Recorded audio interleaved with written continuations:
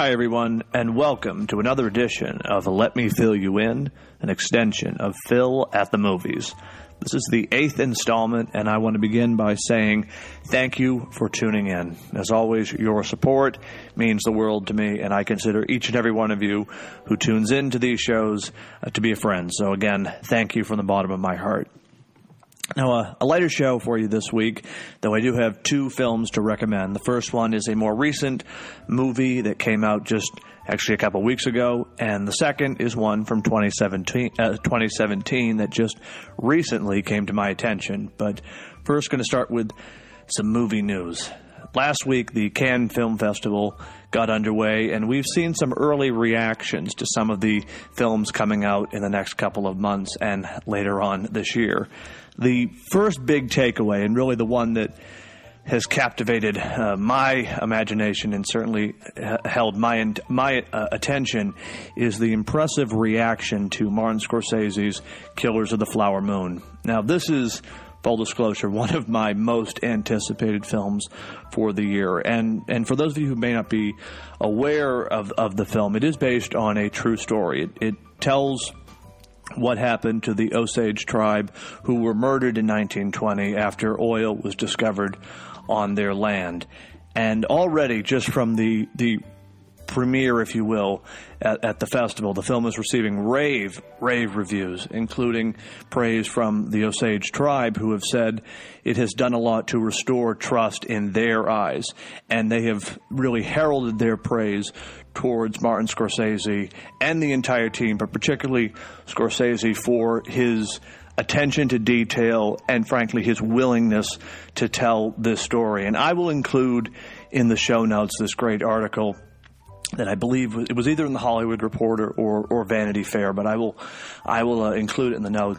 But as I said, just rave reviews, not only for Scorsese's direction, but Lily Gladstone is already receiving Oscar buzz for her role in the film. And there's sort of an interesting story that I was made aware of in my prep for this particular show.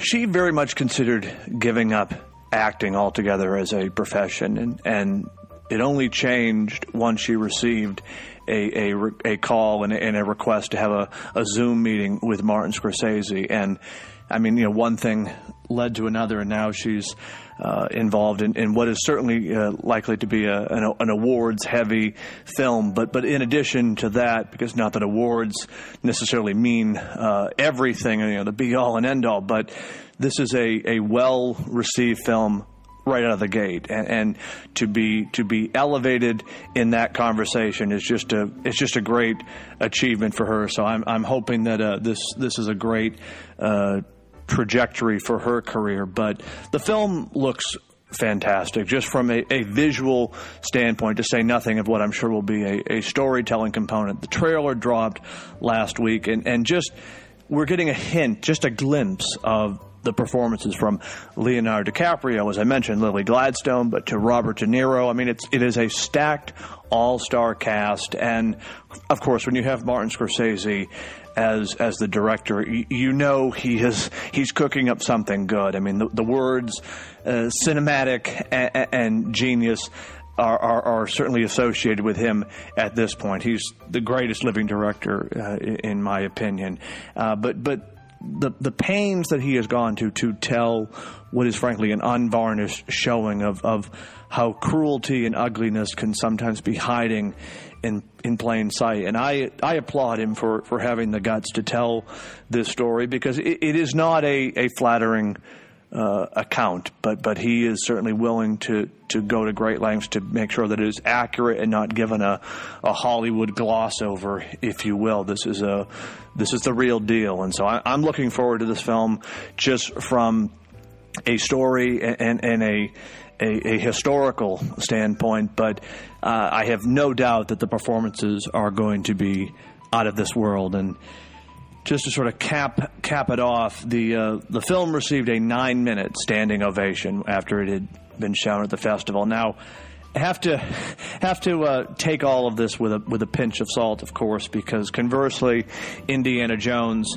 also received tremendous applause, and that film is receiving mixed reviews at best. Though I don't think when it comes to Scorsese, he has to prove his mettle. He is arguably, as I said, one of the greatest living directors, and this film is certainly poised to be in contention for one of his greatest works, just based on all sort of the behind the scenes effort that's been revealed, and again, just from a trailer perspective, the film looks like a certified masterpiece. So I'm looking forward to it with great anticipation, and I will be no doubt covering the film at some point, either on this show or on the other one on Fridays. But definitely one to watch, and I recommend you check out the trailer if you're interested, because it just blew my mind, and I mean, to use another cliche, it took my breath away. It's just so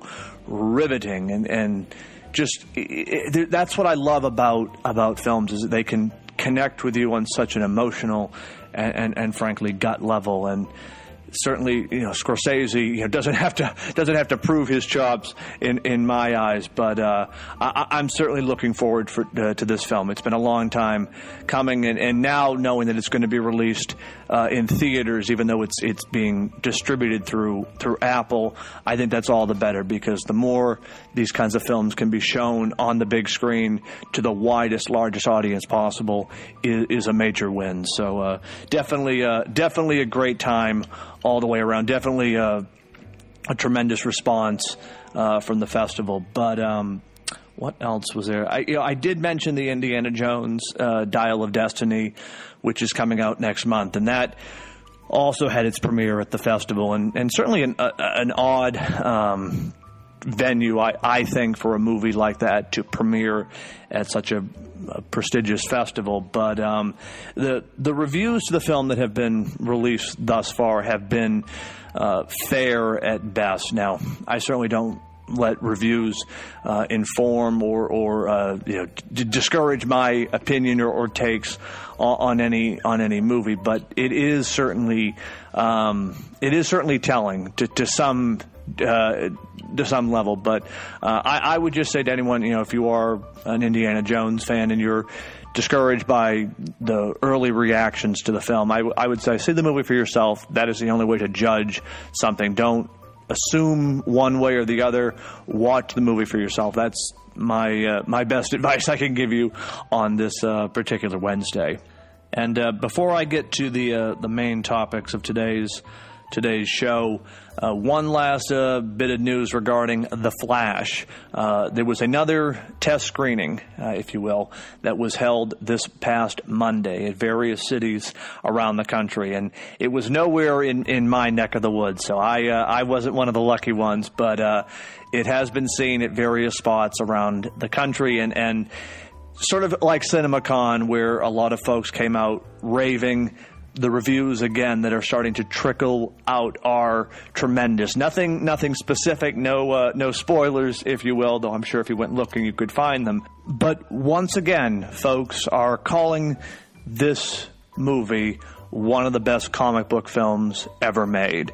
And again, try not to let all the hype seep in, but it's definitely reaching a fever pitch. And now it's not just necessarily established film critics. A lot of friends of mine have now had a chance to see the film, and their reactions are tremendous. And so the hype is building. I was able now to finally get my tickets reserved. They're doing a special fans first event on June 12th. So I'm going to be seeing it June 12th in IMAX. I've got the tickets already purchased, so my reaction will be forthcoming. But this is another one of those movies where it's kind of hard to overstate just the magnitude of it, because certainly it's been a film that's had a troubled production, to say the least. But certainly the return of Michael Keaton as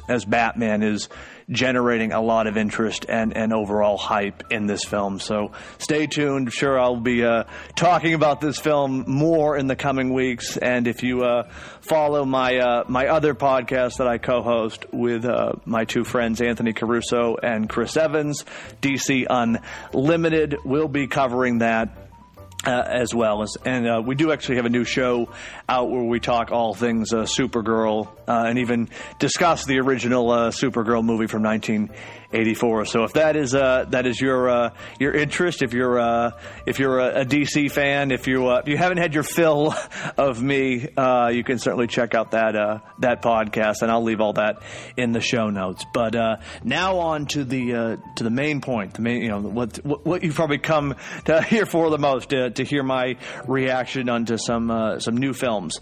So I finally had a chance to watch over the weekend this movie called Sisu, and it's a recent film, as I mentioned, and I thoroughly enjoyed it. It's bloody, it's action packed, but it has a lot of heart in the film, and it's set during World War II, and it follows this ex-soldier who, after discovering some gold in the woods, has to fend off a brutal force of Nazi soldiers who are after him, and he is determined to keep his gold and to take out any Nazi who crosses his path. I mean, it's not reinventing the wheel in terms of an action film, but the visuals are great, and like I said, it's a beat for beat, doesn't let up from the moment the film starts, but a lot of heart in it as well. So it's not all blood and guts, if you will, but it's definitely one of those films that sort of slipped below the radar for me, but I just managed to catch it and thoroughly enjoyed it. So if that is your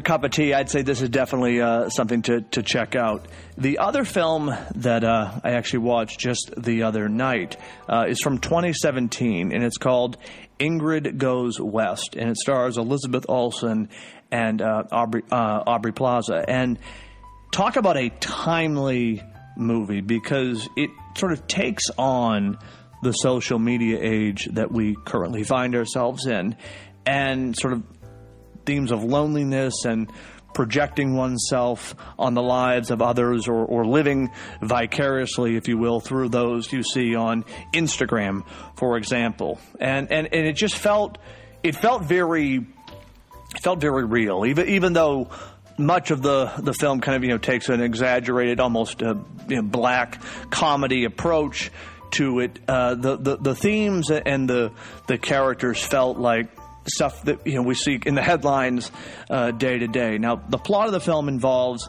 Plaza's character Ingrid, who, after a personal tragedy and a brief period being institutionalized, she decides to pack up her things and head to sunny California and attempt to befriend an Instagram influencer played by Elizabeth Olsen, who she just happens to be following on the app. And you can kind of guess from that that exploit that it goes as you would expect. This is a dark comedy. There are some generally funny moments, but it's sort of in just sort of the dark kind of ethers of humanity. But the performances are killer, and as I mentioned, there's a resonance to this film that is certainly alive and well. Even though it was made in 2017, it really feels like the challenges we're dealing with when it comes to social media, when it comes to loneliness, when it comes to even imposter syndrome. It's all very real and very, very, very palpable. And so this film felt like it was, in some ways, almost more of a documentary than a straightforward piece of fiction. But I definitely enjoyed it and would recommend it, because just from a performance standpoint, it's fantastic, absolutely fantastic. Plaza and Olsen are just incredible in it. And again, the movie has something to say, and it really digs into that whole idea of loneliness and trying to be somebody, and how what appears on the screen may not always be reality. So it felt very timely, and it was speaking to an audience which is still very much around today. Like it doesn't feel dated, I guess is how I would close out. But two films, Sisu and Ingrid Goes West, definitely polar opposites in terms of movies to recommend this week, but definitely ones that I think are worth your time, and both are well made and executed. And that's something I was try to bring in the show. I want to recommend films that I think really hit their mark and will be worth your time to watch. Because I mean, certainly watching a movie is a commitment. It's not just I'll kill 2 hours with a piece of crap. I mean, nobody wants to go watch a bad movie. At least I certainly don't want to watch a bad movie. But I definitely I try to pick and choose and cultivate films that are topical on one hand, but can also be entertaining on the other, and so that's sort of the best way I think to approach any given movie situation. But that does bring me to my cinematic quote of the week, and it comes from Martin Scorsese, and I just thought this was perfect.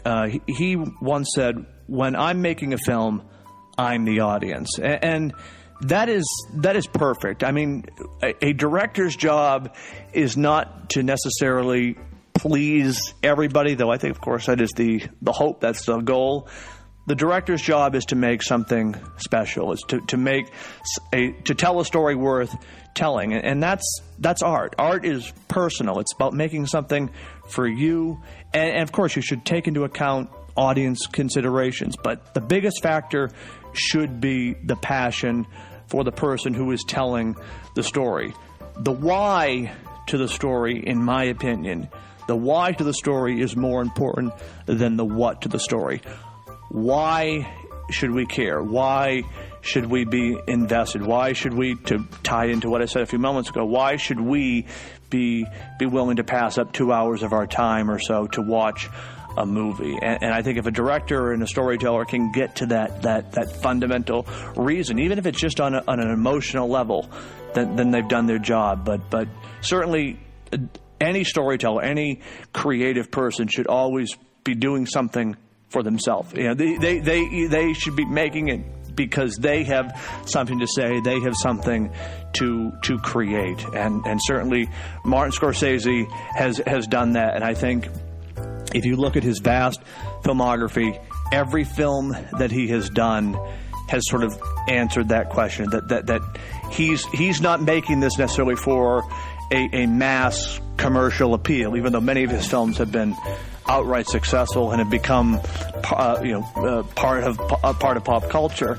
But he's going there to tell a story. He's going there to answer a question or address some larger theme or some societal woe, and that's a mark of a true artist. And so, in many ways, no one does it better than Scorsese, and what I think a perfect way to close out today's show. So with that, everybody, want to thank you as always for tuning in.